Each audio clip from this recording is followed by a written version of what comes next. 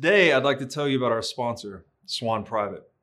Now, you know from listening to this show that our money is broken. Fortunately, we have Bitcoin, a better money that will help us build a brighter future. But if you don't have a Bitcoin strategy and a trusted partner to help you execute that strategy, then you're probably going to fall behind. Now, I've known the Swan Bitcoin team for years. The Bitcoiners at Swan are mission-driven and have deep expertise and respect in the Bitcoin space. In my opinion, this is the team you want on your side. Today, I'd like to highlight Swan's Private Client Services division, which guides high net worth individuals and businesses around the world toward building and preserving wealth with Bitcoin. So visit swanprivate.com and learn how this concierge service gives you direct access to your dedicated Bitcoin advisor by phone, messaging, and email. Swan will guide you on complex areas such as self-custody, or you can choose to hold your Bitcoin through Swan with one of the largest US-regulated custodians. So, make your first purchase with Swan Private and get $100 of Bitcoin. Just tell them that I sent you. You know, an opportunity like this to build and preserve legacy-impacting wealth for your family and company will not likely be seen again in our lifetimes. Sign up at swanprivate.com today, mention Breedlove to your advisor, and get $100 in free Bitcoin when you make your first buy. Adam Curry, the legendary podfather himself. Welcome to the What is Money show. Robert, man, so nice to finally meet you. I've been looking forward to this day for about 2.5 years. I went on Joe Rogan.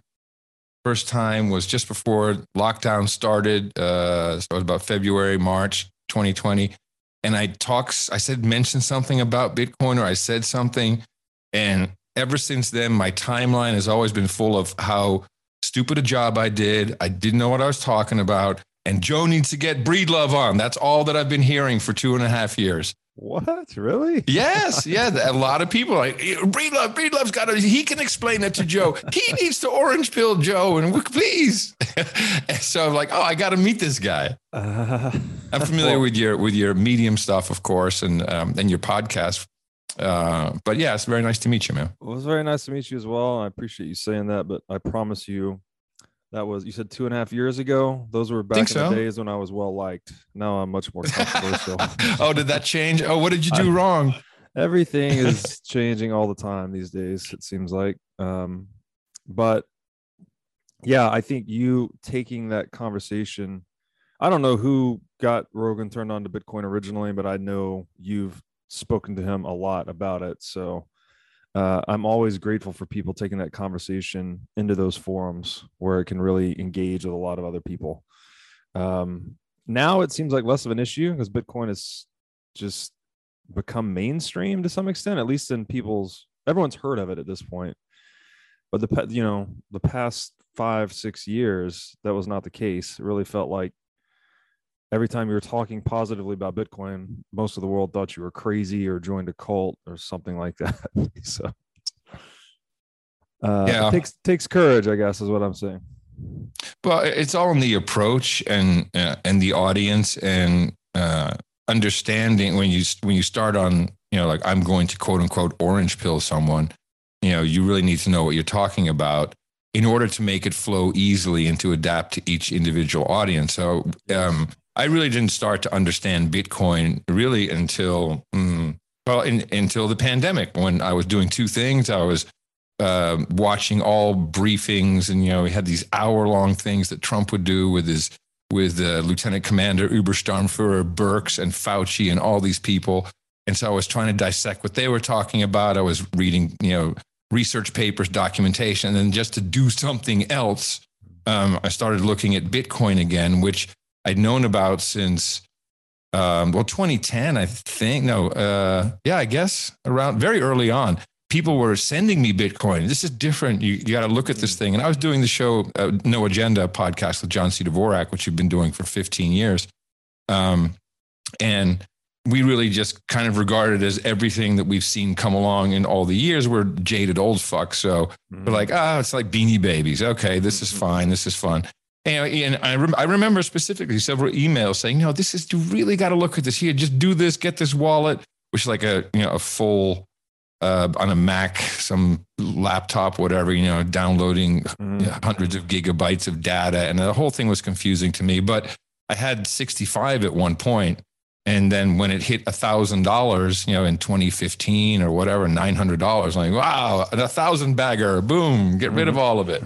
So as the price action changed after that, but also I really had time. I went back, let me read this white paper. Let me see what this is. And I found it surprisingly easy to understand. And that I did. But I'm used to reading, like I don't find legislation hard to look at because it's English. You might have to Google a word or two, when they start referring to different documents and you insert this word here and there. I mean, that's a very technical thing. And that's a skill that you have to develop. But just in general, I mean, you can read when things change and what the meaning is and what you can expect when something to be enacted. So for me, reading the white paper was, I can read this. I was also reading, ivermectin studies, so at least you get into this level. It's not all that hard. You're just not a scientist or an economist or whatever, but you can, if you can read English, you can get to it. And so, learning so much from that, and then falling kind of into the Lightning Network, which came up around this time. And then I'm a classic tinkerer. It's like, okay, Raspberry Pi, let me get one of these things. Let me load this up. Give me some Raspy Blitz love going here. Let me see what this is, and opening a channel. And then all these a lot of things start to click into place. Like, okay, I see it. And that's a journey, even if it's just the white paper, you can't really explain. I don't know if Joe has ever read the white paper, but I know that if he did, he would probably talk about it more often, because he's the kind of guy that can easily read that and go, okay, I see this Byzantine general's problem, all these different, he loves history, but you can't make him do that, So I was always looking for, I've been on his show 4 times. I'm always looking for, what can I say? Not that I'm looking to orange pill him, but how can I make this understandable? And when I hit on the Bitcoin has no CEO, that's the difference between Ether and Bitcoin. No, not exactly, but it's a good way to think of it now. That gives you just the start. So if there's no CEO, what implications does that have? How would that work in a company? Well, you'd have to have some kind of rule system that everyone adhered to, the protocol, etc. So that's kind of how I approach it. My uncle, Ren Curry, who is, I think he's 84, recently had a small family reunion in New York, and I hadn't seen him in a while. And he was MIT NASA guy, like some of the more secretive stuff. My whole family is spooks and military, and so he was talking about, he was building some algorithm to trade stocks. I'm like, okay, well, that's a great way to lose your money, but okay, it's fine, because there's a lot you can't. I did some day trading, so I kind of like, I don't know about that, Ren. He says, no, but I've got some good results. I'm sure you do. And he was like, now tell me about Bitcoin. I said, well, why don't you read the white paper? He says, well, is that thing where they basically say it's a digital currency? I said, why don't you give it a shot? And his reply to me, top MIT NASA guy, was magnificent. He said that's what he thought of the white paper. Now he's still probably trying to build that stupid algo to trade S&P or whatever, but he thought it was magnificent. So for everyone, you have a different approach, because what I find is when someone understands the core tenets of Bitcoin, your whole interaction with that person changes, or can change. And you think about things in a different way. And that's why it's so obvious to me that the concept of value for value, when it comes to podcasting and streaming Satoshis, would work really well with Bitcoin audience, because they understand that value for value and time preference, etc. Yeah, no, that's super cool. I think the whole COVID episode, it really just highlighted a lot of things. One, it seems like it was a huge accelerant on just the digital age, kind of forcing everyone to be at home and then engage with, one another via Zoom.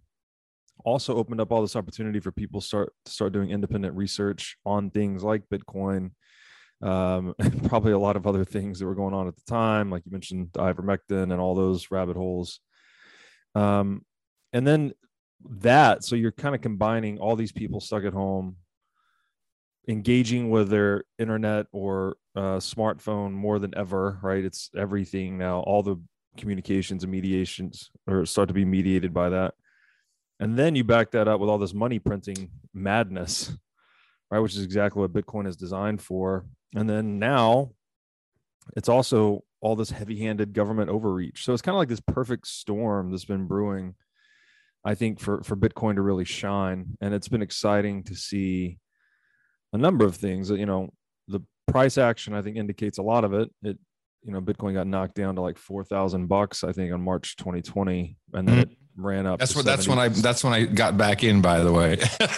My wife and I went, not making that mistake again. That's a damn good time to buy. But it's like so much that's happening in the world today. Again, if you've studied history, like it bodes pretty poor for the future of, I mean, everywhere, but even in the United States. Once we start printing money rampantly and trying to pass, all these new weird laws, I think it's a sign that things are going to get pretty bleak for a while. And I don't mean to be pessimistic, but just, I guess I've studied too much of monetary history. And once you ramp up the printing presses this fast, things just get weird. It would be really cool though, to have, you mentioned Joe reading the white paper. I feel like he would get that too, because it all comes down to that Byzantine generals problem. The idea of being able to propagate a message across a network of people that don't like each other or trust each other in a way that the message is correct, right? It has high fidelity to its not source. Corrupted. Yeah. An incorruptible messaging system. It is mind blowing when you see it that way. And then so it's like, okay, it is that, but it's also money that can be used to build this value for value messaging system in like the podcasting 2.0 world, which is super interesting. So you mentioned this earlier, the podcast index. Can you just walk me through that? Like how did you get involved? I guess, how'd you get involved with podcasting originally? And then what led you to creating the podcast index that got you into what I guess we're now calling podcasting 2.0? Please correct me. Yeah, that's kind of what it's become, although it encompasses much more, about 17 new features, which, now we've got like 58 apps and services using it. So we have to, but it's all intertwined, which is interesting, I think. We go back to 2000, before podcasting. Podcasting really kind of officially was born in 2003. It got a name around that time as well. Dave Weiner was basically, he invented weblogs and blogging, and he did that through RSS. And this RSS protocol was really simple syndication. So you could basically write an RSS feed in a text editor if you needed to. A human could read it, but it was really intended for a computer based on XML standards. And I love this whole publish subscribe mechanism. His software was even called Radio Userland. And I have to know, I'm a radio guy. From when I was 13, I built my first radio transmitter. I was pirate broadcasting at 15. I was on radio nationally in the Netherlands and television when I was 19, then went to MTV. I've had syndicated radio shows. I'm a ham radio operator. I have my general license. I'm always about broadcasting, radio, etc. So I said, Dave, what we need, because at the time in 2000, I'd just moved back to Amsterdam with my family, having been in New Jersey for a while. We had cable modems, and cable modems were great because they weren't fast, but you had always on internet. You didn't have to dial up anymore. This was a luxury. It was not available. I mean, the Netherlands was one of the first countries to really have it, while we were still struggling with dial up in the US and ADSL, et cetera. So I said, well, what if, because the experience was no good. If you wanted to see a video file or listen to something, you'd click on it, it would download, you'd wait. A video file could take 10 minutes, and then you clicked on it and it had to spin up, and the processors weren't fast. So the experience was shit. And I'm a broadcaster. So I said, why don't we do this? If we can make like an attachment to an RSS, to a blog post, that then some software on my computer can just be an aggregator, can be looking for all the time.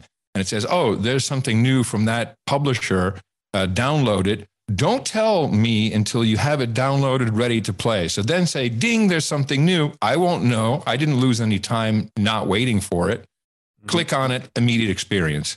Actually, I flew to New York to convince him to do it. I don't think he liked me very much. He didn't understand what I was saying, but was persistent, and we came to an agreement, and he did it. And so I flew back, and for several years, the only two people using this system was Adam Curry and Dave Weiner. And it was just in his software. I know a couple of people were catching on and people using blogs, but not with this, we call the enclosure, which is now where you attach your podcast file.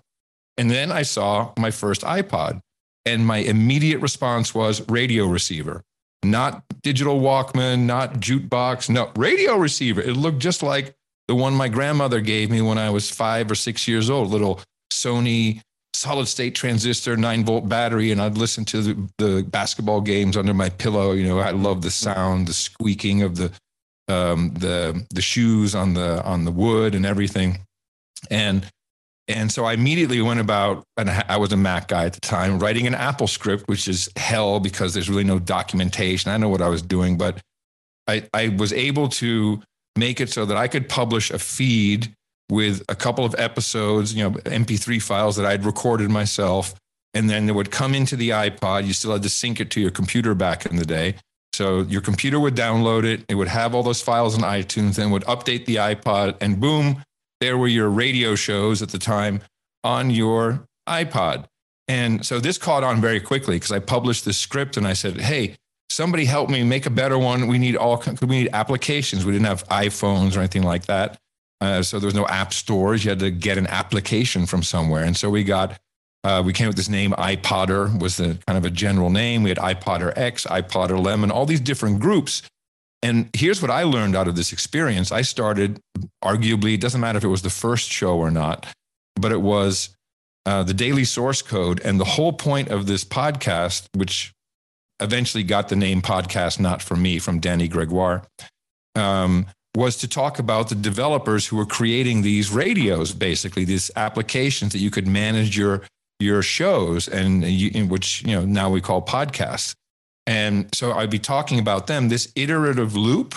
This is exactly what makes podcasting great. So the people on the other side also have digital tools, and they can send stuff back, and they can make stuff, and they can send you links. And so this is something that never really been done before in radio. And that just grew so quickly. And then all of a sudden, Steve Jobs calls me. And, you know, it's like, Steve Jobs? Yeah, you have time for a chat? I'm like, I don't know, Steve. Let me check my calendar. You know, maybe I got some time for you. You know, so I meet the guy. We talk for an hour, and I've met a lot of people in my music career, and I'm super impressed by this guy. I mean, he's like, holy crap. And he's energetic and pissed off at the same time. And he wanted something from me. So as I've learned later from stories from other people and reading books, I was in the courting phase, which is a very attractive place to be with Steve Jobs.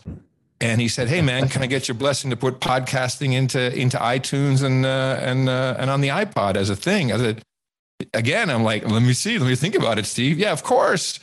Now, so that really blew up podcasting once that happened. I mean, he demoed with the daily source code right there, All Things D, and, you know, and it took off. And we had a lot of great people like Tony Khan from WGBH in Boston, who really brought NPR into podcasting early on before Apple came in. Now, the first thing that I kind of noticed when Apple launched is all their content on their front page of iTunes at the time was all very safe. PBS, BBC, you know, or NPR, you know, really safe stuff. You could find everything. There was an explicit tag. Oh goodness, let's not let all the horrible stuff come to the forefront. So that was kind of weird, you know, because a lot of people had been pioneering this, and then everyone was kind of shoved to the background, but it was understandable. I personally made a mistake in this whole process where I gave we had a directory at ipodder.org. It's about 5,000 podcasts, and it was categorized by geography.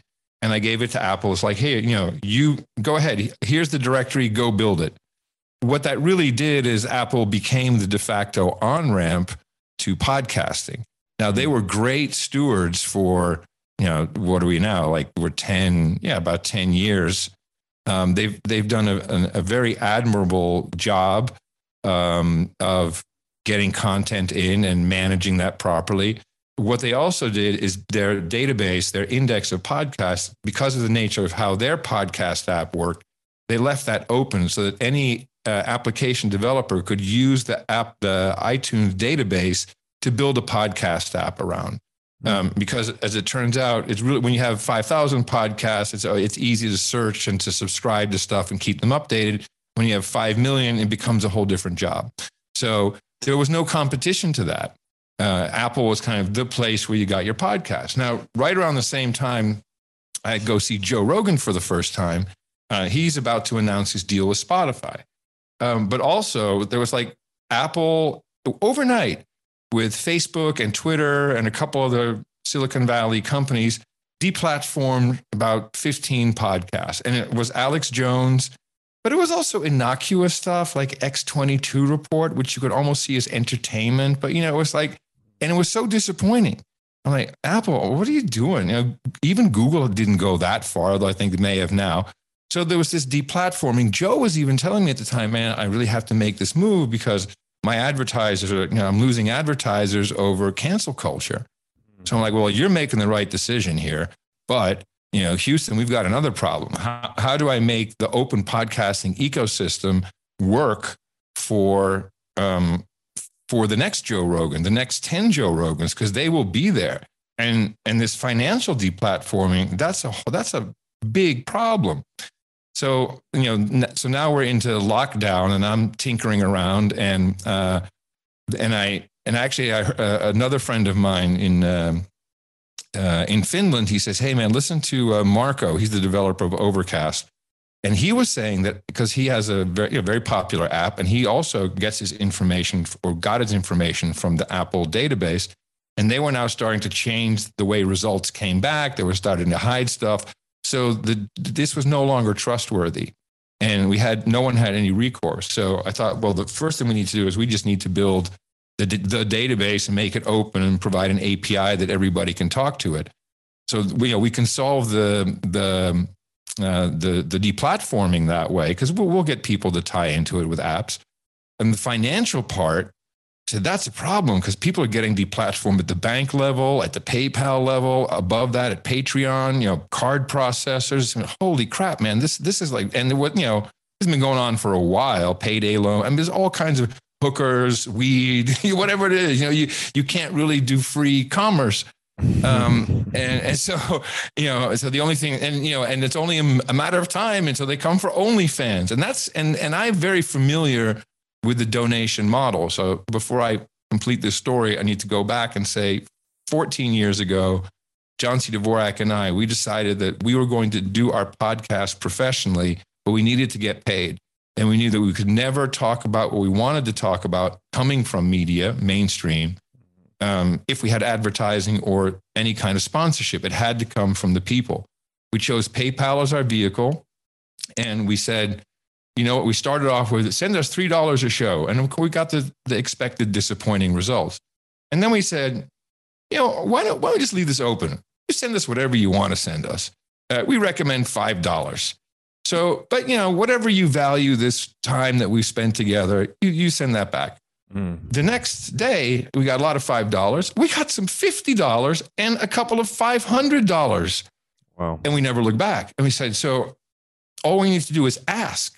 If you ask in the right way by saying, okay, you just spent 3 hours listening to us. Was it of any value? Did you laugh? And did it make you think of something? Is it comparable to an hour and a half in the movie theater with a date? That's going to be $50, whatever it is, whatever that's worth to you. And unsurprisingly, only about 4% of the audience actually participates in the financial part of support. Mm-hmm. But it is unbelievable how highly people will value your work based on your own value. So when someone comes in and throws down $1,000, hey, great episode, I'm taken aback. For that person, it may have been easy. I don't know. That's the beauty of it. You can't value a media product in a traditional way just by saying, well, I worked really hard on it. I don't give a shit. The View takes, 50 people to put on. It's a crap show with cranky women, but still, that's not the way to value it. And I would never, if I watched it, I'd give them something, but it wouldn't be a lot because I think it's, but there's stuff that I listen to that I kind of hate listen to and I'll still support it. So this is where you see some Bitcoin ethos comes into what is valuable to me.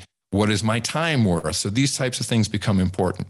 So we coined that the value for value model, which initially was meant for monetization only, but it turns out to be an entire broadcast format. Because the way it works best is when you then thank people and tell them what they sent you. And so it's completely transparent. You can sit there and tally it all up and say, oh, these guys made this much money.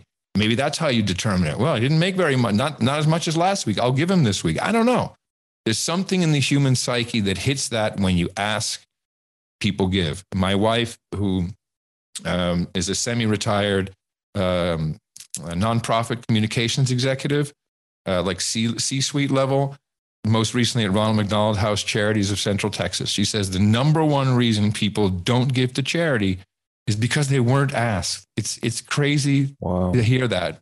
So I knew that system worked. It's not very frictionless, although we accept there are people who send us checks, gold coins, cash in the mail, all kinds of things, lots of cash in envelopes at meetups.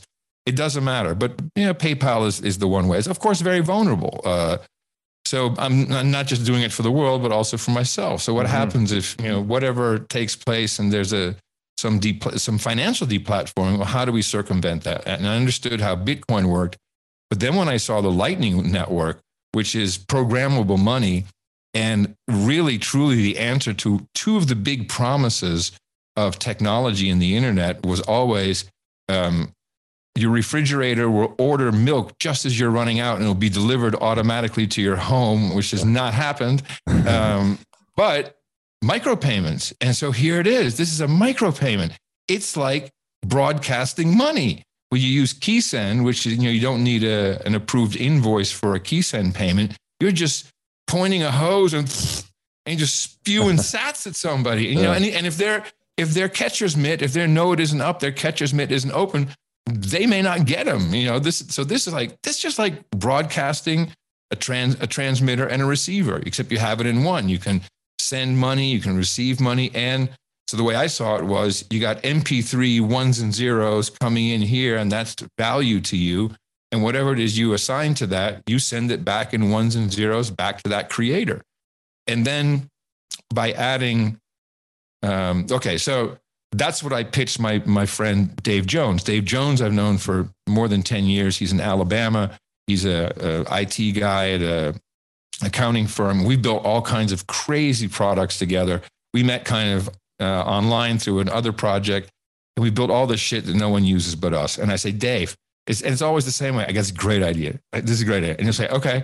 So this is it. We're going to build the definitive podcast index. We're going to get all of the podcasts in there. We're going to have it clean. We'll have an API. We'll use Lightning Network, and we'll have app developers, and they're going to come in and they're going to hook it all up. And he went, oh, okay, that's fine. And that's literally how we started. And then just by talking about it, we did a podcast, Podcasting 2.0. So I took the same model that worked in Podcasting 1.0. And lo and behold, boom, all these developers who had all this pent up creativity, they couldn't do anything in podcasting because Apple didn't change the protocol.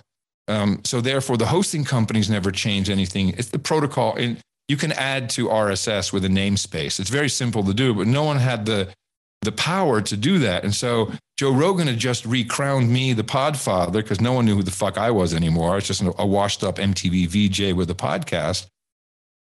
Not to the people who listen to the podcast, but in general. So here I am. I've been recertified by Joe Rogan. I'm like, holy shit.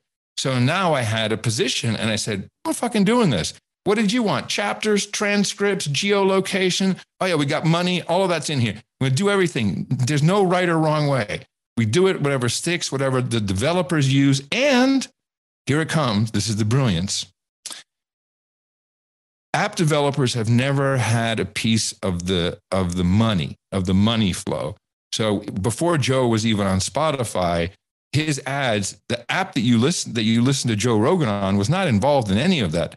The poor app developer, who of course, makes a lot of this possible, has to resort to tracking you, selling your data, or scammy click ads, or asking for a $2.99 a month. Again, not value for value, but something that Silicon Valley has determined you can charge this much, and we're taking 30%. So they had no skin in the game. So we developed another big thing I always wanted to solve is how music licensing works and how royalties work, because particularly the performing rights organizations, ASCAP, BMI, there's a couple other international ones, CSAC, they're almost criminal how they operate, and it really doesn't behoove the right people most of the time. Mm-hmm. So here we have an opportunity to do direct from consumer, no middleman, directly to the creator. So if I have a podcast and I have a co-host and maybe someone helps me with production and I borrowed $5,000 from my mom, I can split those in a royalty-based system completely based upon my own desires, and I have control over it in my feed, so that 40% to me, 40% to my co-host, excuse me, 10% to the person who helps produce, and 10% goes to my mom for the payback of the loan. So now you have a digital royalty system that is fair, transparent. Everybody gets paid in real time. No 24 to 36 month waiting period for royalties, and everyone's been taking bits and pieces off of it. Totally transparent. And we fucking did it. And now we have all these apps that are using it. Fountain is, they're fucking gamifying this. Now you can reverse it. You earn sats by listening to something, and then you can send them to your favorite show. So they're doing all kinds of stuff. We have the boostograms. Actually, because you're on it, I sent you a boostogram. I don't know if you know how to read those. But is that on Fountain you sent that? Yeah, you can see it on Fountain. Yeah. We're integrated, but I don't look at it often. I'm getting excited to look at it more now. Well, so the way that I receive payments and donations from PayPal has a little note, like, hey, man, thanks for this, whatever it is. Here's why I sent $69.69, that kind of stuff. Or, hey, 420 donation today. So that now is in the boostograms. So you can just send a random amount, like 1,000 sats. You can stream in real time per minute that you listen. Like I usually send 200 sats per minute to whatever I'm listening to. I value my time highly. And then if you hold it down, you can send a boostergram, and you can add a note. You can do whatever number you got. We recently on Podcasting 2.0 got a 5 million Satoshi boostergram. I'm surprised we even had the channel capacity for it to come through, but it did. I mean, this is exciting shit when you see this happen. So it used to be you start a podcast and then you go to your hosting company and look at the stats. Okay, well, most people are listening in America and some in Sweden over here. Okay, and I've got this many downloads. Maybe I can get some ads, but it's, I don't know. Now, right away, you see Satoshi streaming in. When someone's listening to your podcast, it may be 1 Satoshi, maybe 10, maybe 100, whatever it is. Boom, boostergram, I've got a note. So we've removed all this friction. We've removed the friction of everything in between the producer and the listener. So you're getting my direct creation and content through this app, and you can feed back immediately by really showing how much you appreciate it by hitting a button right there next to the play button. And so that makes this so incredibly exciting for all types of media, but also software, because now Podcast Index asks, we don't take, asks for 1% of everyone's boost. Everyone gives it to us. The apps are now, they have a pitch. Hey, in addition to what you're sending, I like to take 3% because I do all this work, and here's my app and you're using it. And people have no problem with this. No one's bitching about it. That's what's so great. Everyone's like, yeah, this makes sense. I don't mind paying for something that I'm using. And if I think it's no good, I'll just use it for free, or question, why am I using this thing I don't value? I mean, it's a market force that puts you at the center of the market. That's super cool. And it's quite intuitive, honestly. This is the ideal type of communication system. It's time, right? People trading their time. Producers. But it wouldn't have worked. It can't work unless it's a completely open system. And that's what makes it so great. Right. And so Bitcoin and RSS, really, because that's really what podcasting is. Those two, they're just like the Mac daddies of the backbone of messaging and free speech. I mean, Bitcoin, if you say money is free speech, Bitcoin is free speech. Podcasting is the literal embodiment of free speech, or freedom of speech, whatever you want, whatever political slant you want to give to it, but fucking speaking your mind and not having someone say, you can't do that, and you're done. Right. Yeah, no, it's absolutely incredible that, and it seems like because that was such an important part of the world, right? If you go back to the days of Plato and Socrates, like that's what they did. They all came in the square and they talked, and it was just, And it got rowdy. yeah, it got rowdy, and there's there's a lot of dialogue basically taking place, Mm-hmm. and that's the dialogical process is very important for figuring all these things out. That's how we've gotten this civilized, basically, is through thinkers like that and through that process. But in the 20th century, it got really screwy because everything, it seems like, because the technological landscape was such that everything was top down, right? We were basically getting messaging through mainstream media, which if you really analyze what mainstream media is, it's like Michael Malice calls it, the corporate press. I think you'd also call it like the central bank funded media apparatus. Like, you're not getting truth through that medium. You're just getting agenda or propaganda. A message. Yeah, messaging. Yeah. And people didn't have this ability to have this peer-to-peer, value-to-value. The technology just wasn't there, essentially, for at least the entire 20th century. And so now, perhaps in the digital age, we're having like this resurgence of dialogue, or this return to the public square format of people just talking amongst themselves, and that seems to be really powerful. And the way Bitcoin, as you said, it is just free speech. That also happens to be money, but now it has this extra capability, I guess, through the Lightning Network to re-enable, or to enable rather, freedom of speech in the digital age in a way we never had before. So it's super fascinating. You could almost call it, it's almost like money over internet protocol in a way, but then you can attach speech to the money as well. Mm-hmm. I think increase the signal.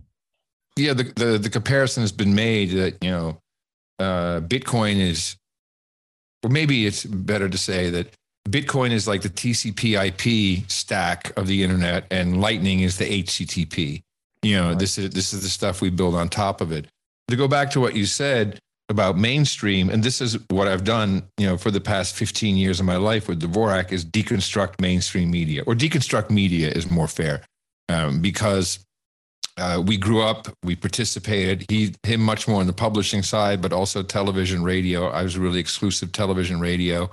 And we understand the mechanisms, how it works inside these organizations. I was at MTV for 7 years, arguably one of the most woke corporations then and now, and which can have successes depending on what era you're living in. But the town square where we're all coming together and yelling, we didn't have little people walking around shuffling the opinions, based upon some plan, which is what algorithms do. So you do not have a town square on Twitter. You do not have a town square on anything that has algorithmically displayed results. You're being manipulated one way or the other, intentionally or not. You're being manipulated. It's not truth. We often say in podcasting, the feed is the source of truth. So whatever you have in your podcast feed, that's the truth. I don't care whatever else someone is showing you. So we have reached, in effect, you kind of, with the Byzantine generals problem, we have reached that decentralized speech protocol, and that is Bitcoin. You can, depending on how you use that message, it is, there's a value attached to it now, but we can have other types of messaging systems that may be a little more efficient for actual speech. And there's many examples of them. There's many decentralized systems that are up and coming. But I would argue that a good 85% of the population just believes at this point that Facebook is the internet and Twitter is the internet, and have no desire to learn how anything works, and are not being educated that way. And the education system is way out of whack with what we need to be teaching our children. And in my mind, it's like, here's an old laptop, here's a Linux distro, install this shit, and then we'll get email working, and then we're going to talk about what you did. You've got to understand what the hell is happening. Otherwise, you will always be manipulated by technology. Right. Very early on, I read The Industrial Society and Its Future. Have you ever heard of this? I have not. No, I haven't. So it's a paper by a Stanford professor, and it explains exactly where it was written in the early 80s. Takes us all the way up to this point where the majority of young people have so much technology and schooling has changed so drastically that most people entering the workforce are over socialized and somewhat undereducated in general life skills. The joke of this is that professor's name is Theodore Kaczynski, also known as the Unabomber.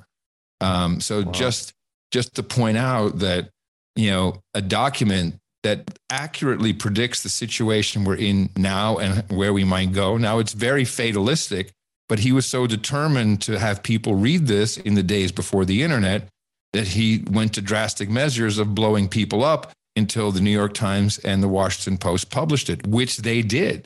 And even that didn't make a difference. He's rotting in jail and he's going to die soon without his message really being universally understood. And he's not wrong. A lot of the stuff that's in there and it's just technology. It didn't start with iPhones. This goes back to literally, the industrial age. So we should at least know where the pitfalls are. Maybe we can stop some of the demise, which seems apparent. Wow, that's super interesting. I never heard of that. I'm gonna have to go read that paper. Let me ask something. Just you mentioned those boostograms. Mm-hmm. I guess that could be used also for audiences to engage more with the show, right? In terms of submitting a question or requesting a shout out, something like that. So you do get more of that public square. It's not just the podcast or broadcast to the audience. You can have feedback from the audience. We now have podcasts that can be done live. Of course, this is, there's a lot of YouTube model in this with Super Chat. So we basically have recreated Super Chat, only YouTube can't shut it down and MasterCard can't shut down your Super Chat. And there's instant settlement and you have the Satoshis in your wallet. And if you have your shit together, then it really is in your wallet and it is yours. So that's exactly what it is. And we're now doing it for music. I'm not stopping at podcasting. Music will work with the same system. Books will work with the system. PDFs will work with the system. As long as people are asked to send back the value they received and people get into that mindset, which is inherently a Bitcoin-minded personality, it will work. You don't need the largest, the biggest, the most visibility anymore. You can easily make $50,000 to $100,000. Anybody who has 1,000 people who are really motivated and interested in what they have to say and will support them with what we say time, talent, treasure. So, people will help you run servers. People help you create things or come up with ideas. People will feedback their own experiences. And yes, a percentage of those people will also finance it. And it's guaranteed because every single time someone does it, it works. So cool.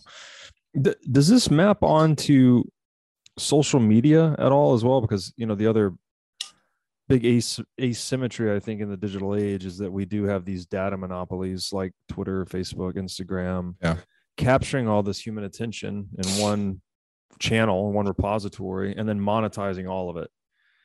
So it seems like those network effects are so strong. The only way you could ever break it is if individual users could somehow participate in the monetization of their attention. Is there anywhere where this value for value maps onto a change in the social media landscape as it is today? This is, again, it comes down to value, and the real problem is, it went very quickly, and decentralization to centralization to decentralization is just a fact of life. It's like the sun coming up and setting. It just happens over time, different cycles. And we've seen, let's go back to the first centralized system was America Online. And America Online was like, oh man, this is the shit. It's everything. You've got mail, all this stuff. You had your chat boards, your off-color chat boards, and then you keep hearing about this thing. That was the coolest thing ever in high school. but you kept hearing about this thing, like this internet thing, and it's kind of dangerous and it's hard to get on, and then people were hearing about it, and then they said, hey, AOL, we want a browser. And nah, no, you get no browser. Okay, well, we'll give you a browser, but you got to sign this waiver and click on all these things. So you go into the dangerous internet. And people went out on the internet where everything was fucked up and broken and burps and poops. And they loved it because this is the danger zone. And so then eventually, like now I want to be shepherded back. And then and we had GeoCities, and GeoCities went away. And then we had MySpace, and then MySpace went away.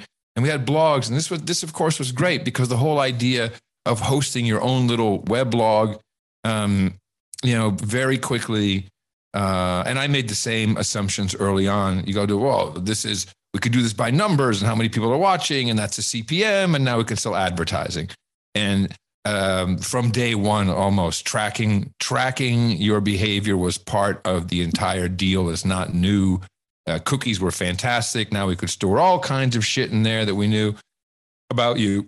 And this is just it's what we're good at in America. It's always advertising. We're one of the only countries that advertise drugs direct to the patients on television.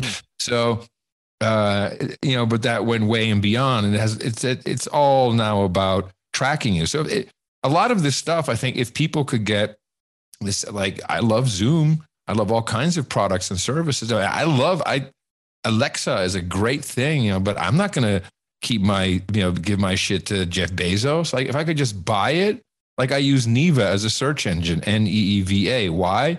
Because I pay them $5 a month. And I know they're not tracking it. They'll never sell it. Now, could they be lying? Yeah, maybe. But I know that I'm have more chance of being kind of private about my business than with Google. So, we're either going to have to, that's the education part. And so it's the same when people say, well, you have to get educated about Bitcoin. This has to start way younger than the 30-year-olds. People having kids now, make these choices now to teach your children, show them what's under the hood, expose them to certain things, because we've been played. I mean, there's a whole generation that are just fucked because of the algos and the psychological damage that is being done, but also to older people, just getting sucked into, to screen time, man. It's like, now we're going to have kind of, I guess, a metaverse Second Life-like experience where, we're going to be further removed from the world. It's just like balance in all kinds of things. But we're losing some of that, I think. And Bitcoin, it really helped me realize a lot of different things. And it came at a great moment when the world was upside down. And like, okay, wait a minute. And then you start talking to people, and they're mostly 28 to 38, it's like young, a lot of men, but young people, like, oh yeah, you guys got a pretty raw fucking deal with what happened in the past 3 decades. So yeah, if I can help with any of this Bitcoin shit and podcasting to make it better moving forward. So what pops up? Texas Slim. Texas Slim comes from the Panhandle, 6th generation rancher, Texan, rodeo guy, broke every bone in his body, decided to do something different. But he also put himself through UT. Well, not, just by auditing classes. He went to school without paying for it for 4 or 5 years. Worked in a couple of Austin-based technology companies, but he's a rancher. He's a rancher. He's a rodeo guy. And he hooked up through, I think, Marty Bent, who connected to me. He says, like, Adam, what you're doing for podcasting, I'm doing for beef, because people don't understand. They're not eating food, and the American rancher is under attack, and it's going to get really bad. Now, coincidentally, we see in today's news, indeed, the Dutch rancher, the Dutch cow farmer, is under attack by the Green Deal, as they call it in the European Union, under attack by ESG, under attack by the very industry that should be protecting us, which is the food industry, which is the food processors. Only a couple of big food processors in the world, and they're all moving towards soy and plant-based protein and bullshit. And so now he's putting together these networks where you buy through the Oshi app, OSCHI, which is a Bitcoin It's a wallet and a search engine for food directly from the producer. So you want to get a quarter cow or half a cow or something like that, and it's all in beautiful cuts, and you can go meet the rancher and look at the cows and hear about the grass and hear about the history. And there's no Monsanto on any of this shit.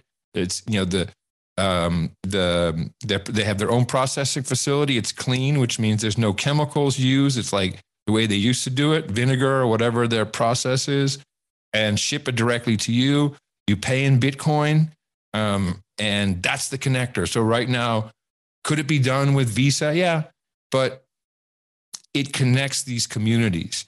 So now we've connected podcasting, we've connected beef. Now we have pork. The pork guys are coming in. Everyone's going to start coming in, and it may not have the big utility or a huge advantage over Venmo or anything else, but it does really, because you get that immediate connection, and it's pure and it's honest, and there's proof of work involved in the payment, and there's proof of work involved in the product, which is, in the beef case, you can go and look at it. So this shit excites me. So now we can't necessarily change the political landscape that easily, but we do have to, and that's part of what my generation did wrong. It's like, look at who was in city council or the school board. That's clearly the losers who couldn't get a better gig. Now like, holy shit, what have these guys been doing for 15, 20 years? So, take an interest in politics at your local level, in your local community. But believe me, it won't be such a bad idea to know where to get some food and what the nutrition value of that food really is, because, we're going to see some disruptions in things. Yeah, I love the way you said that. The proof of work in the product and the payment. It's just back to that, the symmetry of value, basically, and it makes so much sense. Yes, sir. And there's Symmetry also of value. The you mentioned this earlier too. When you meet Bitcoiners, even if the first time meeting them, just the fact that you've both gone across the Rubicon, I guess, for Bitcoin and understanding it and understanding its values and integrating it into your life, there's almost like this immediate camaraderie.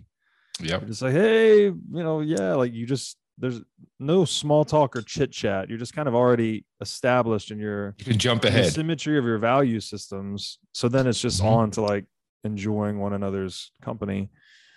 Let me ask and that crosses boundaries of age and gender and sexuality, and it crosses all these boundaries.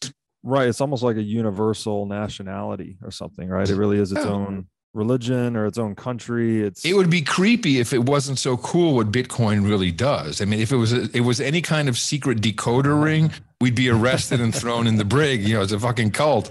But right. Because you can just say, well, here it is. This is the thing. It's like, well, I can't blame him for all kind of being into that. Yeah, exactly. It's like we're sort of akin to the gold bugs, but with much better technology.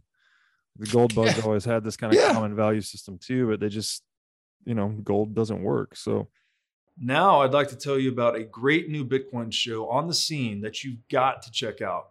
Brought to you by Swan Studios and Bitcoin Magazine, this show is Hard Money with Natalie Brunell. Natalie is an Emmy-nominated journalist bringing unparalleled experience to the Bitcoin media scene.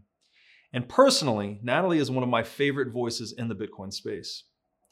Each week on Hard Money, you'll get the top headlines of the week with analysis you won't find anywhere else. Hard-hitting interviews with amazing guests like myself and other top minds in the Bitcoin space.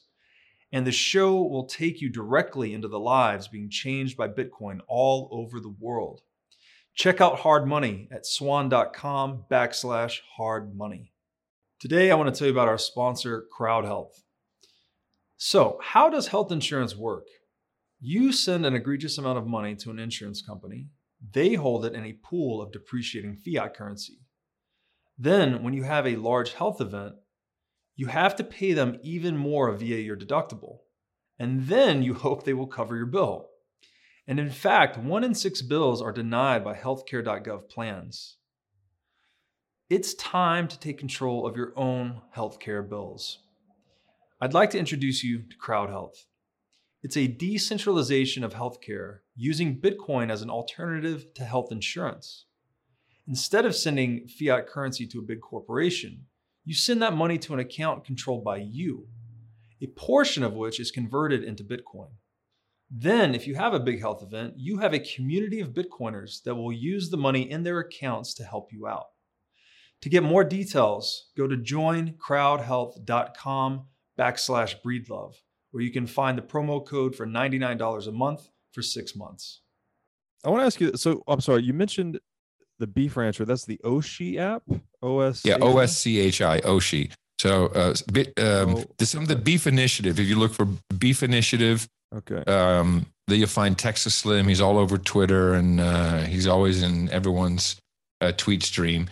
So he started with, I think it's Michael, I can't remember, from Oshi, started to, so this app is basically, you're anywhere you are, where can I find a rancher near me? Where can I, we have people selling their honey, people selling their maple syrup, all direct to consumer. And luckily, certainly in the state of Texas, but in most states, as long as you don't want it to be sold in, the supermarket, then you can, you can process your beef and sell it directly to consumer, without huge FDA and involvement and government overreach, which is why you need to go and see what the fuck your rancher is doing, obviously. Right. Make sure that it's on the up and up, but that's, I had a weird experience this 4th of July. The day before, I was doing my own podcasting 2.0, and Stephen B., who makes the CurioCaster app, he's on the show, and I said, give me something, read to me so I can set your levels. And he starts reading this passage about January, the 4th of July, and see how that's fucking embedded in my mind. January 6th wants to come out, even though I'm saying 4th of July. That's fucked up. Thank you, mainstream media. So 4th of July. And he's reading this thing like, wow, that's really beautiful, man. Where'd you get that from? He says, from Laura Ingalls Wilder. It's the Little Town on the Prairie. It's one of the follow-ups to Little House on the Prairie. And, which was a big TV show back in the mid to late 70s. And of course, a series of books. And I'm going to go read that. So I read The Little House on the Prairie, and, which is only 120 years ago. These mofos went across the United States in a covered wagon with 2 horses, 3 kids, some flour, a little bit of brown sugar, some coffee, some tobacco, and a fucking axe, and settled, and made towns, but also how value for value, it's in our blood, brother.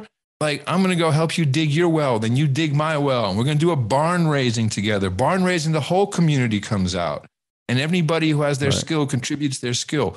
So a little bit like the Citadel, but that truly is where America comes from. And I think that, and still permeates through, that is still something that draws people universally from around the world to be here. And when I look at Bitcoin, if you look at the Declaration of Independence, it literally right there opens up by saying, from time to time, I'm going to paraphrase. From time to time, people will say, fuck this shit. We got to go start our own fucking thing right now. It was in nicer words at the time, but we have that right. So I don't want to disrupt the world, but I don't mind building a parallel universe that we actually control, that no one can shut down, just in case we can't figure out that shit over here. I mean, that's pretty much it. I mean, that's, I don't know of any other way. Everything else seems a little futile. I think, systems collapse upon themselves over time. We're seeing the pharmaceutical industry is going to go through a horrible time soon. We also are great at suing people. So there's going to be all kinds of shit coming down in the next 10, 20, maybe 50 years. I don't know. The CDC is going to collapse. There's going to be all kinds of, a great reset. I think everyone knows that it's coming. It's just when the dust clears, what pole are you going to clamber onto? Yeah, it's either, this is so wide open. We're either going to get this kind of play for one world government through the WEF thing, or we're going to have some. Been trying this for a long time, brother. They've been trying one world government. That's what NATO and UN and all this stuff is about.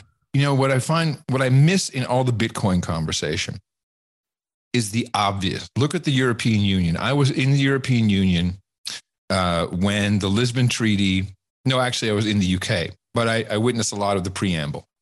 And the Lisbon Treaty came in. That was kind of going to be their constitution. And already, because we had internet, so I'm reading this thing. I'm like, man, there's a lot more shit in here than they're talking about on TV, which was really two things. It's going to be great. Together, we're stronger. We'll never have a European army, which now, by the way, is totally being set up. We're not going to need passports anymore. Yay, we can just travel and work in one country or the other. And we're all going to have the same money. Yeah. And then we're like, yeah, that's cool, man. Well, the inflation that happened around, I guess it was, when did it really kick in? 2005, I think, when they all switched to the euro. Fuck. I mean, a cup of coffee doubled overnight in the Netherlands. And people are like, what? And of course, they had it all set up and they already had the money printing going. They already had the incentives to make sure that people's salaries caught up a little bit, so that it wouldn't be too much of a shock. But it was rough there for many years. There was a lot of griping. A lot of people said, fuck it. The Germans, like, we're going back to the Deutschmark. We don't like this. The Dutch, we're going back to the guilder. And so, of course, being the complacent socialist that most of Europe is, like, whatever, it's fine. We don't have to change money at the border anymore. We don't need a passport. And now they're all in this crisis together. No one, we saw it. Ask the Greeks.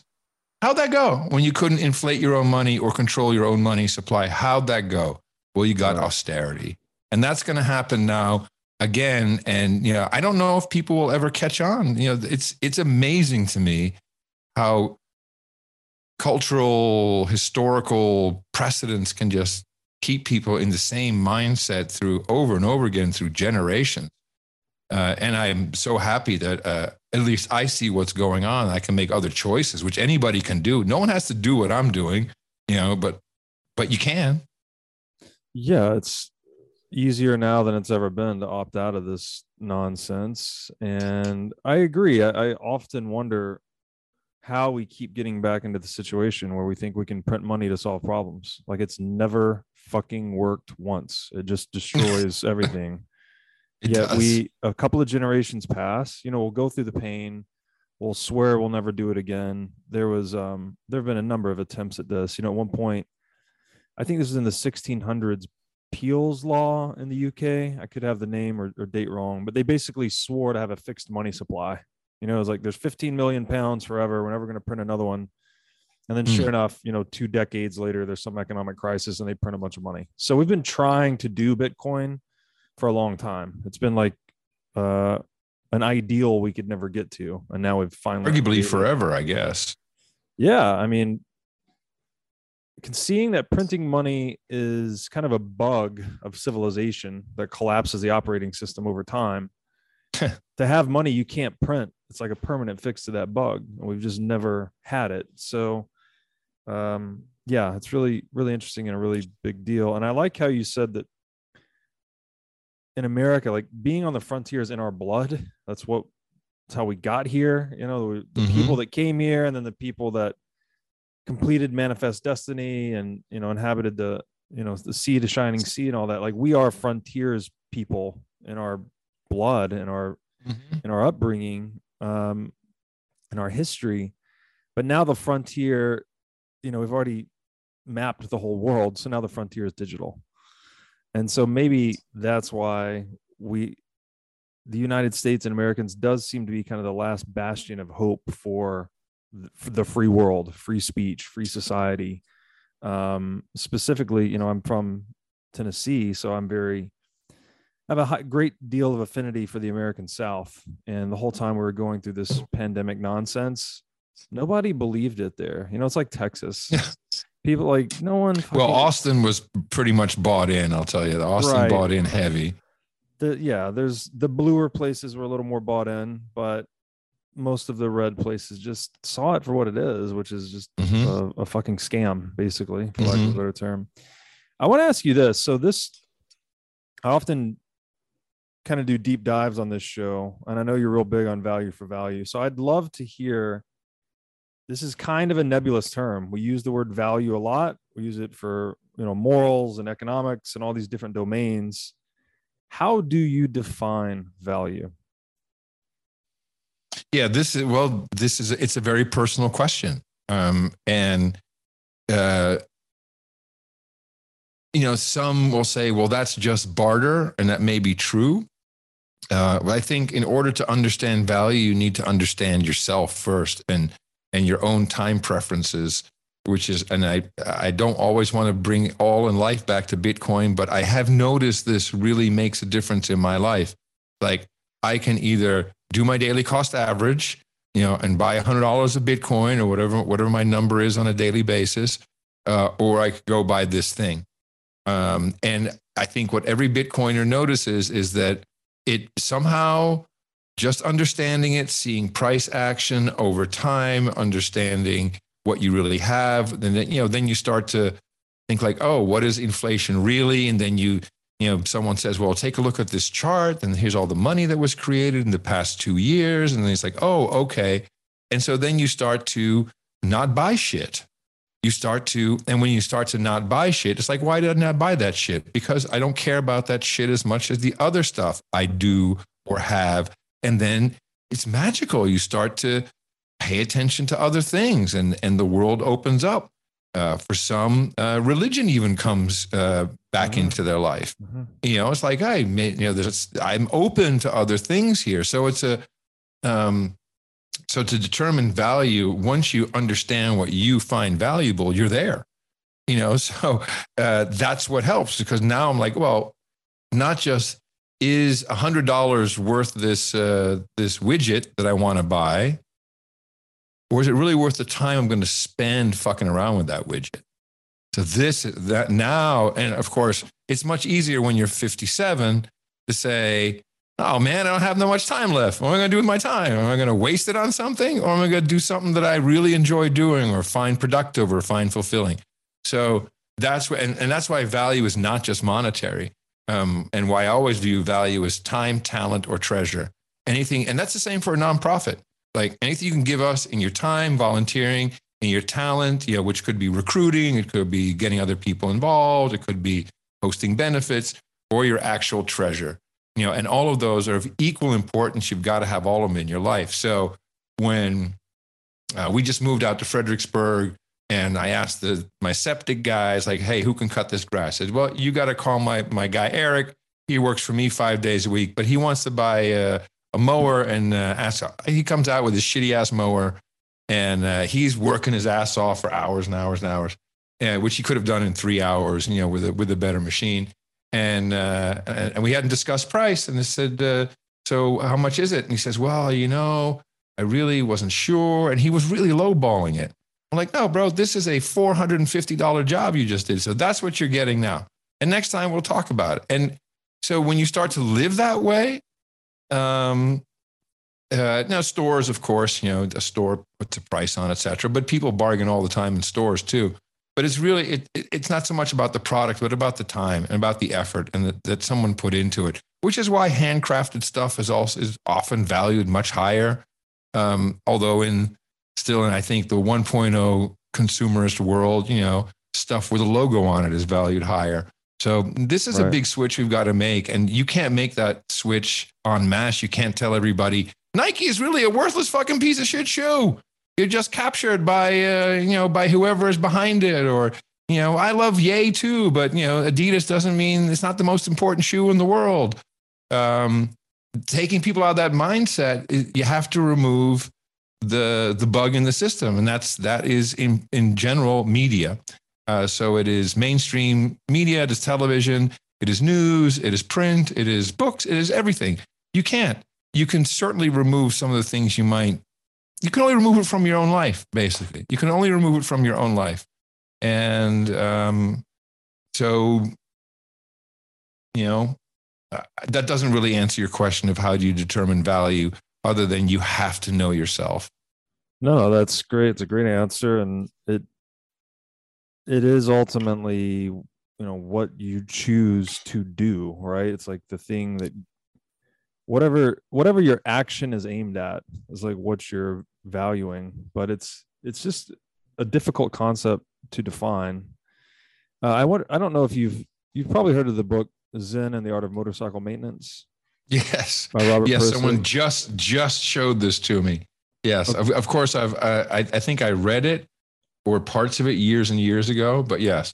Well, I really think if you know of that book or you read it and you enjoyed it, Robert Pirsig, the author, the late Robert Pirsig, he's passed away now, but he wrote another book about 15 years later called Lila, Lila. And the subtitle is An Inquiry into Morals. It's one of the best books I've ever read. We did a series on it on the show. And I just think you in particular would be interested because he's making a claim that material reality doesn't exist, that everything is actually made of value. So it's kind of a big idea to get your head around. Yeah. It's written brilliantly, and he does a great job for arguing that point. But that would also align with some old religion and wisdom tradition that it's ultimately we live in a moral universe, and it's our values and our decisions and our actions that matter more than anything. It's not like we're just in this materialist universe where humanity doesn't matter. We're just on some rock in the middle of nowhere doing our thing. It's like there does seem to be something important to human consciousness and this enterprise. So anyways, I don't know why that came up, but just the idea of value being fundamental, I thought you'd find really compelling. Yeah, and thank you for that. And I definitely will look up that book. The United States, America. We're learning a lot of things right now. We're about to learn what the 10th Amendment is and what states' rights are. And, this is right now, people are losing their minds and flipping out and calling, the Supreme Court justices all kinds of names. And, it seems like there's very little civics that has been taught to people, but also a blatant lying as to what the actual details are of an overturning of Roe v. Wade, or an EPA decision, or a decision about constitutional carry of arms. So we've lost important things, or we are in jeopardy of losing important things in the United States. Without a doubt, I think we're fundamentally based in Christianity and religion and God, which is, I can understand where people don't want that forced on them anymore. I don't think it ever was really forced. But you have to still read the Constitution in that context. That's a kind of a fundamental thing. And what we really lost is the rule of law. And because now law can be interpreted in so many ways. Just go look at tax law. It's all bullshit. It's all workarounds for every individual tax law thing is a workaround, and case law and all this stuff. But Bitcoin has one fundamental kind of law, and the protocol is what it is. And if we could latch onto that, the older you get, the more you see that money really does control everything. And there's plenty of very influential and rich people who have said, hey, just let me control the money. I don't give a shit about anything else. I want to control the money. I'm running the money. Look into who runs the money. Look in what is money. Look up the history of money. The history of money we still use today. How many clams did that cost? This is not a mistake. This is not just a joke that came out of some kind of slang dictionary. No, we used to trade actual clam shells. That was money. What other examples do? Shelling out. This is another. I'm just shelled out $100 for that. That was based upon shells again. So these things are not that far in our distant past. In fact, even the gold standard was with us up until the early 70s. These are things that people should be educated about, or should at least maybe think, since this everyone's talking smack about this inflation and how does it really work, and is it really just Putin? And you can find very easily. It was great to see Ray Dalio, who you wrote a nice open letter to, but when he explains inflation, he's just honest and just, this is how it works, and he's so clear and so illegible. He's like, oh, okay.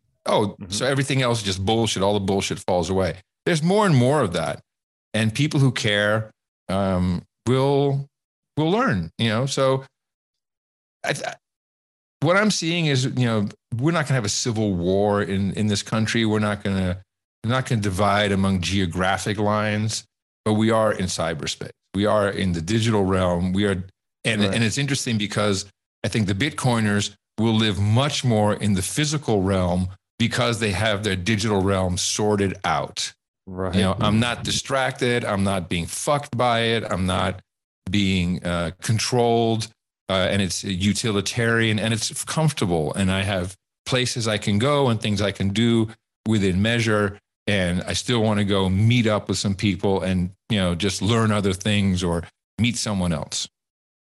Yeah, I love that framing that once you get into Bitcoin, you get this very pronounced peace of mind in a way. Like I went from this world where I was managing a lot of different investments and trying to game the market and all these complicated things to now all I do is just buy Bitcoin every day. I buy more when the price dips and I hold it forever. And it's like I've liberated all of my mind space to focus on other things in life. So yeah, I spend a lot more time in physical reality. Now the digital reality is sorted out. Yeah. And that's really it, because it is sorted out. It's like, your tools, what you need, and I think I disagree that dating has to be online. I mean, the two things I think are bad about the WFH revolution, which, by the way, the Dutch are now discussing to make a human right, the right to work from home. This is great. Wow. So here's my recommendation. If you want to find a great partner in life, find work that you can go to where other people come. If you want to get ahead in your organization, if you want to, make a career or advance, or if you think it's important, go in. Or find a place where you can be in person. There's no way the digital realm can deliver nuance of face to face. And it's not just seeing each other, it's smell, it's there's all kinds of nuance that fills a room. I mean, there's so much opportunity right now, basically, for everybody in the things that digital says they're going to solve for us. Yeah, just the energetics of being around other humans, it's a whole different wavelength of experience to have in person. Literally a wavelength. You nailed it. It is, because you're communicating and we're all radiating. It's all light. And you're actually getting a very lossy, compressed version of the frequencies when you're looking at Zoom. You literally are missing resolution. Yeah, exactly. A lower resolution depiction of reality, and it's just not the same. And there's a lot lost in translation, so to speak. I want to echo back something you said earlier too, that tax law is total bullshit. I actually have a master's degree in taxation, so I studied IRS tax code, and it's exactly as you described. It's just this: they pass one law, some lobby group or interest doesn't like it, so they pass some retort, and the whole law is just this like back and forth of trying to preserve some special interest or get some exception to the law. It's a disaster. And you have to, and you can never really be, if you're rich, you can fight bullshit because you have a lot more right than wrong in any tax dispute, but you've got to mount a jury and lawyers and that you're just taking advantage of. No one can really, for $100,000 dispute, you could spend $250,000. It's like, okay. So just people throw their hands up. Yeah, exactly. And it just doesn't make sense at all. Like, my big takeaway from working in public accounting and seeing that belly of the beast up close is how much human intellectual capital, talent, energy, ingenuity are we just throwing away? Because you have a wasting, lot of just really burning smart cycles. Tax attorneys and tax accountants, all just like trying to figure out how to gamify their client's interest within this really arbitrary, overly complex system. I'm like, if all that shit just went away and it was just a flat tax or no tax or whatever, then you'd have all this intellectual capital like come back into the marketplace and solve some real problems for people, other than just, we're like playing a game that we created that just wastes our time, and it doesn't make any sense. There's nothing intuitive about the tax code, nothing at all. It's purely arbitrary. And it just, yeah, it's so damn pointless, I guess, is my big point. And it's become such a quagmire that, as I mentioned, Dave Jones, he works at an accountant firm, like high end, I guess, small in Alabama. Every year someone comes in, from like, the McKinsey Tax Institute of America, whatever the fuck they are, and explains all the changes. And this poor woman literally said, I don't actually understand. At this point, we tell our clients, you have to go talk to someone else because we don't understand this particular rule. And it's like the 1099 rule, it's like all these, like, what, how does it, what does it work? When you get into like that, like that's a great example, the infrastructure bill and 1099s. If what is a broker? When are you really exchanging, because we have to look at all that too. It's like, I want to keep providing, we provide a replicable, but at least we're the ones providing the service right now. So, we have certain things we got to make sure that just pointing someone towards a Lightning wallet ID, that's not illegal, or that, that's not a taxable event. I mean, this is crazy. And so that's how things eventually, markets are shaped. But this time, I don't know if you've noticed it, because my job is really just my talent in general is I pick hits. My whole life, whether it's top 40 records, it's certain technologies, it's people. I've always been good at hiring, not 100%, but good, and firing. So I see these trends, and I see two things popping up: the new money system, or the central bank digital currencies, or the new reserve currency, whatever it's going to be. Because something has to happen. Even Powell has said, well, there can be more than one reserve currency. Okay. And everyone's talking about it has to be commodity based. It'll be commodity based. And then I hear Gensler coming out of the woodworks and saying, Bitcoin is really a commodity. Everything else is a security, and is kind of, is something you can invest in or not. And somehow I think that there's like a moment, we may be in a state of flux or something, where these two thoughts are coming together. And the market, of course, will do that. It'll go, I guess, the right way eventually if it's free enough. But I feel like we're getting towards a point where enough people are going, okay, now we see that maybe this whole crypto thing shouldn't really include Bitcoin.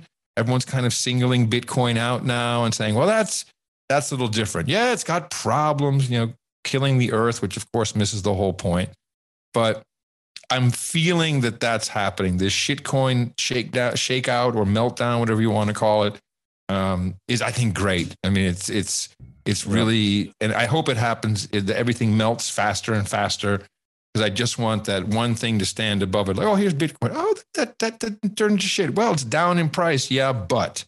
And then you can start rebuilding and filling in the blanks. And really, a lot of this negativity was all started by Elon Musk. I mean, he's really the one that started to bring ESG into Bitcoin speak. And, it was like, whoa. But if he's the worst enemy we're going to have to deal with, then I think we did okay. So complicated with Mr. Elon, though, because he's also holding whatever, a couple $1 billion of Bitcoin. He's an agent of change, and he works for governments. That's my view. He is, he's an agent of change, and he does a very good job. But he's going to destroy Twitter. Twitter, of course, was out of control. Whoever controls Twitter can control elections, can control, and not just for America. How many do you think Swaziland isn't calling someone over at Twitter and saying, "Hey, guys, we got to talk about stuff"? So I think it was better to destroy it and to expose it for the fraud that it is, which is filled with bots and shit that is, it's being dismantled publicly in a very ugly way, which I think will also hurt Facebook and other advertising-based social media companies that claim to have huge audiences and reach, et cetera. Not that they don't, but they really have been lying. And I know, because I was in that business. I know exactly how it goes. Right. Scam traffic, everything is a scam. Ultimately, life's a scam. yeah, that's one of the shocking realizations, I think, of getting into Bitcoin, is that you realize how much almost everything is a scam to some extent, right?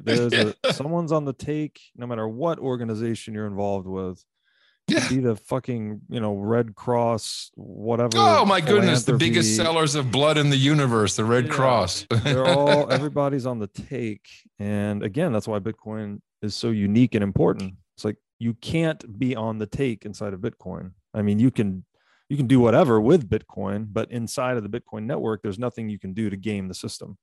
Right? Nope. You can't twist it, you can't bend it, you can't change it. So, but outside, and that's exactly what we saw, is this entire, a very good friend of mine is a former New York banker, worked for a big bank, and he retired early, if you could ever retire as a banker, to move. He wanted his boys to grow up in Austin. He wanted a different life for them than the Upper East Side type lifestyle.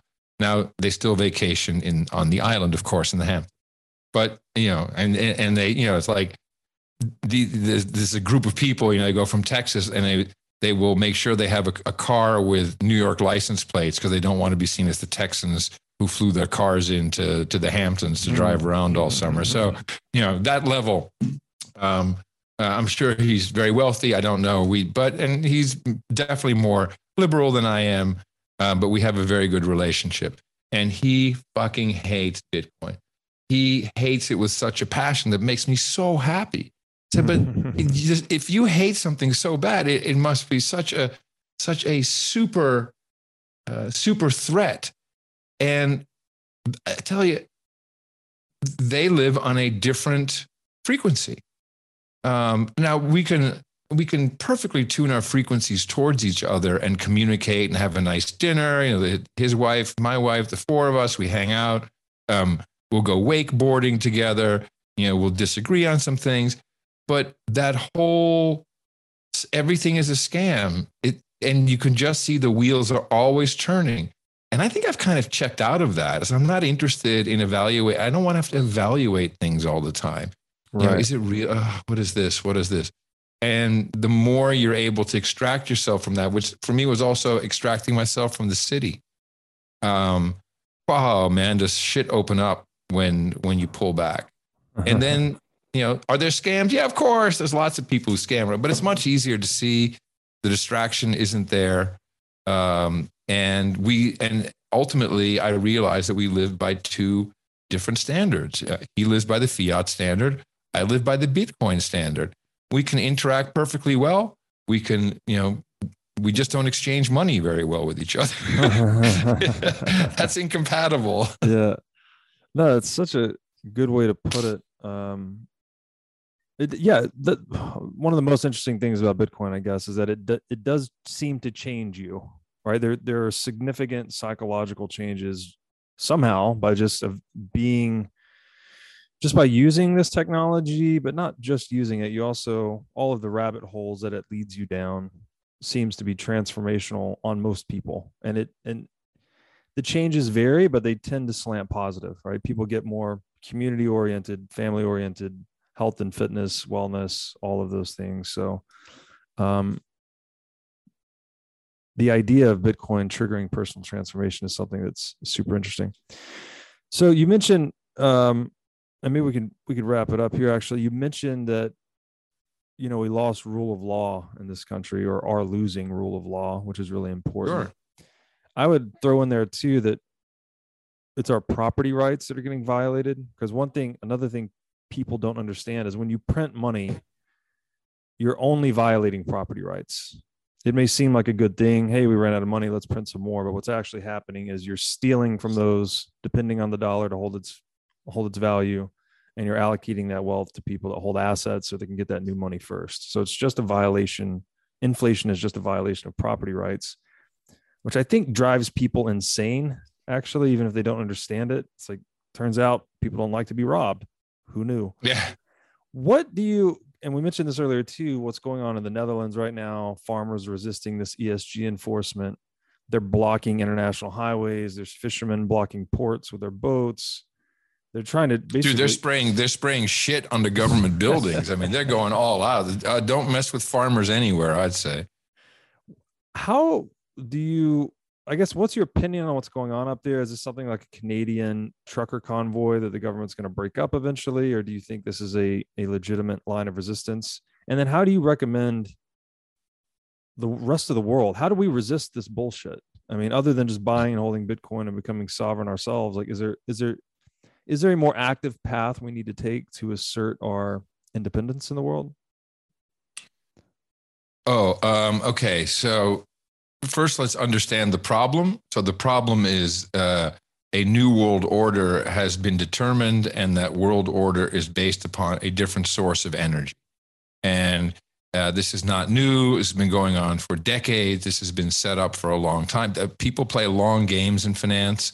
And so the whole idea is to discredit petroleum-based energy sources, to discredit obviously coal, so even raw materials, to discredit nuclear, although that will make a predictable resurgence out of necessity.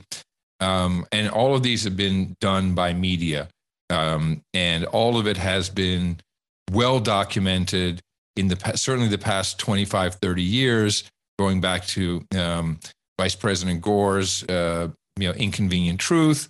But also certainly in the Netherlands, it was great to see how the windmills went up. Now, the country has a history of windmills, but not for power generation, but for water management. But also uncovering, nothing that makes the mainstream very long. Who's really owning these windmills? They're usually all their own little LLCs, and then you go see what other LLCs are connected to it. So that's when you start to see the scam. So that scam is very powerful. All the money has, since an Inconvenient Truth, all research, everything has gone into proving that fossil fuel's bad. Remember we had peak oil too? I was always excited about peak oil because then we couldn't worry about it. One day we just won't have any more. So we'll have to figure it out. And that didn't happen. We don't talk about peak oil anymore. So that push has been made, and it's been made somewhat haphazardly because, obviously renewables are, certainly they work, but you have downtime. So how do you cover that? What are you going to cover it with? Well, if you sell all your coal and your gas and you close down your nuclear plants, you're going to wind up with very expensive costs and problems. And so that's what Germany saw.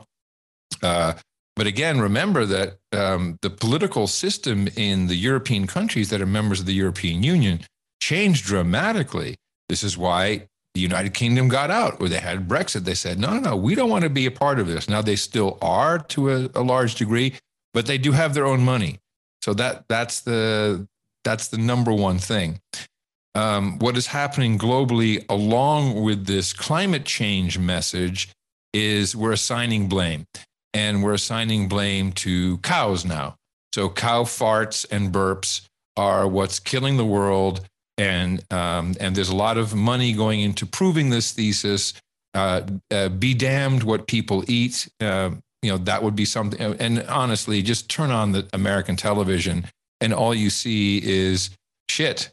It's shit food, shit junk, and then medication that you're going to have to stop the symptoms with. I mean, it's very obvious that we're sick. 47% of America is obese. So yeah, you're going to have a lot of people die when you have a flu, even if you don't call it COVID, whatever, even if it doesn't come from a lab, people are sick. So the new asset class, have you heard of the new asset class? Because this is the big one, I think. So the new asset class is literally in quotes, new asset class, are financial instruments.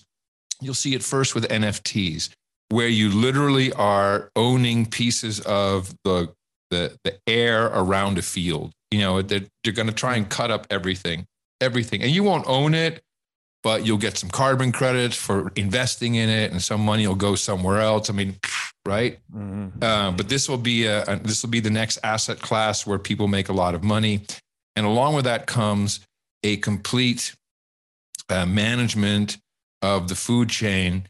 Already cows are, hooked up to sensors and, measured exactly what goes into the cattle, just keeping them with enough viability. Kill dates are all managed in a very methodical way, not when the cow is ready or healthy or just ready, ready. There's certain moments. So all of that is being managed down to essentially you're going to eat fucking bugs because the cows are no good, animal protein no good. We can give you protein from bugs, which is absolutely true. Of course, we're missing a lot of the protein that is an animal protein, a lot of nutrients. And so in the Netherlands, which in the early days, they actually were, they were the leading of the world order at the time. They had all the colonies. They had the East India Company. They invented the stock market trading, or really the first, puts and calls. We had the big tulips thing. And so we had the first, big shitcoin collapse, I guess, from the tulip shitcoin collapse. And then they went agrarian, so it was flowers, cheese, milk, dairy products. And over time, with the European project, which goes back to, goes back to 1945, I guess, or, maybe even, around that time. They started to change, and you see less and less cows. Everything is built inside, is vertical. They have become the leading manufacturers of soy and plant-based texture and taste products.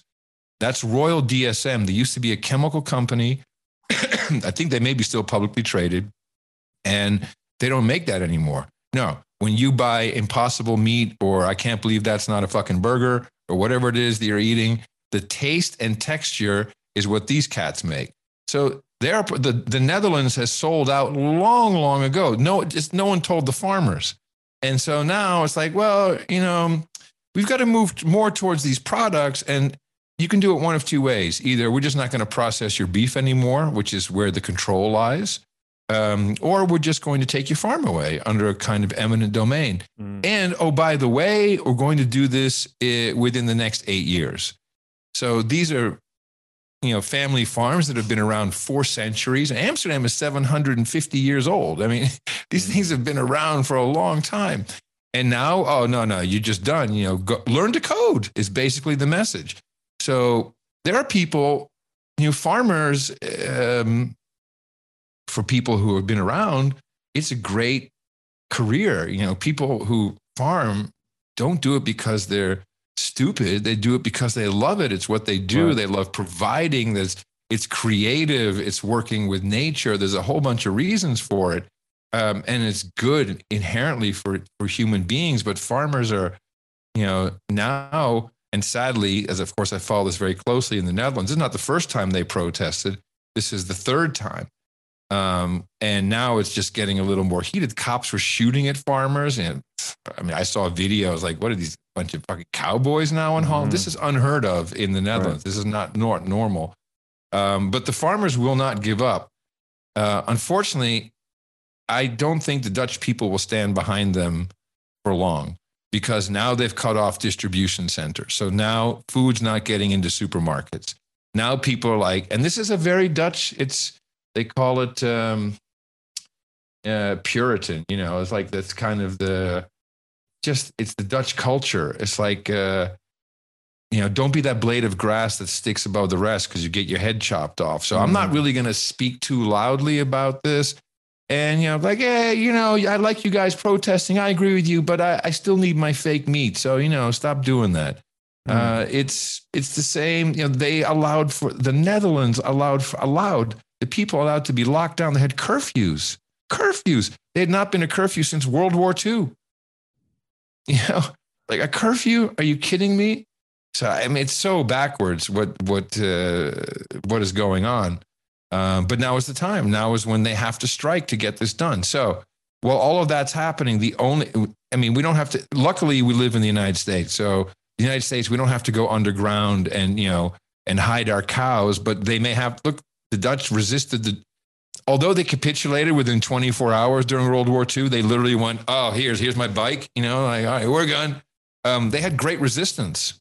The resistance, great newspapers came out of the resistance, which are kind of shit now. But and that was the same with the French, So there's great resistance, but we have to approach this one differently and openly so that the resistance is seen by people and they can join, because it's not illegal. We're not doing illegal things, and ultimately, stopping Bitcoin would be, I mean, yeah, you can stop it at exchanges and I guess you can do all kinds of stuff. I don't think it'll get that way, but ultimately you can't stop me from sending an email. If you want to stop Bitcoin, you got to shut that down too, kind of. So that's done. It's protected against that. Yeah, man, it's wild times we're living through, and it just seems like it all came on so suddenly. But I guess that's how resets work. Right. I believe these assholes when they say it. When they say this is the Great Reset, I've been laughing about these organizations for a long time. It goes back to Trilateral Commission, the even World Wildlife Fund. You should look at those guys. The United Nations, the Blue Helmets, what happened in Srebrenica. There's a lot of globalist type programs that haven't worked out very well, but this time it's the bankers. The World Economic Forum is the bankers, and the bankers are in trouble. They covered up their shit from 2008 with this lockdown, more printing, stifle the economy, and with predictable results. And gee, isn't it coincidence that you always get a war around these events? So it could be a real one. It could be slanted. We could not be getting all the right information, but it sure is covering up a lot of stuff that's going on, certainly economically. So, Bitcoin, I think hopefully will leave us an out for when the control comes, if it does. That's the main thing, hopefully the true control resets the Great Reset, or gives them the Great Reset they didn't see coming or something. Well, I mean, it's the cycle, man. There will always be a-holes and we'll all have to deal with stuff. But I love that we have a rules-based, when they talk about the rules-based liberal world order, we have one. It's simple. It's the Bitcoin protocol. And if you use that as money, I mean, a lot of you would be out of jobs, and it would actually be a lot fairer in the world, and the distribution of wealth probably would be much more evenly set. But that doesn't incentivize them. So, Sure. It's not like it's going to be an easy thing, or there's going to be a switch and we all wake up one day and it's Bitcoin standard. Yeah. No, it's probably going to get a lot worse before it gets better, but we can still live happily in parallel. Yeah. And a parallel system. Yeah. It's a great way to put it. Adam, man, really enjoyed this conversation. Me too. You got some wide ranging knowledge, and I appreciate all the work you're doing on podcasting 2.0, because I think that's going to have second and third order effects that we can't even imagine how good that's going to be just for freedom and dialogue in the world. So, and for value, I think that it shows people value for value and teaches them about themselves and how they value it. If we achieve that, hallelujah, I'd be very happy. Yeah, indeed. Could you please let my audience know where they can find out more about you or your work? Yeah, so podcastindex.org is, from there you can find all the different projects that are part of that. No Agenda show, or noagenda.net actually, is the podcast where we break down and deconstruct media, John C. Dvorak and I. And otherwise, Adam at No Agenda Social. Follow me on the Mastodon. That's the best way. Awesome. Well, Mr. Podfather, thank you so much for joining me. Thank you, Robert. I really appreciate it. It was good to meet you, and look forward to maybe one day in person. Yeah, likewise. Thank you.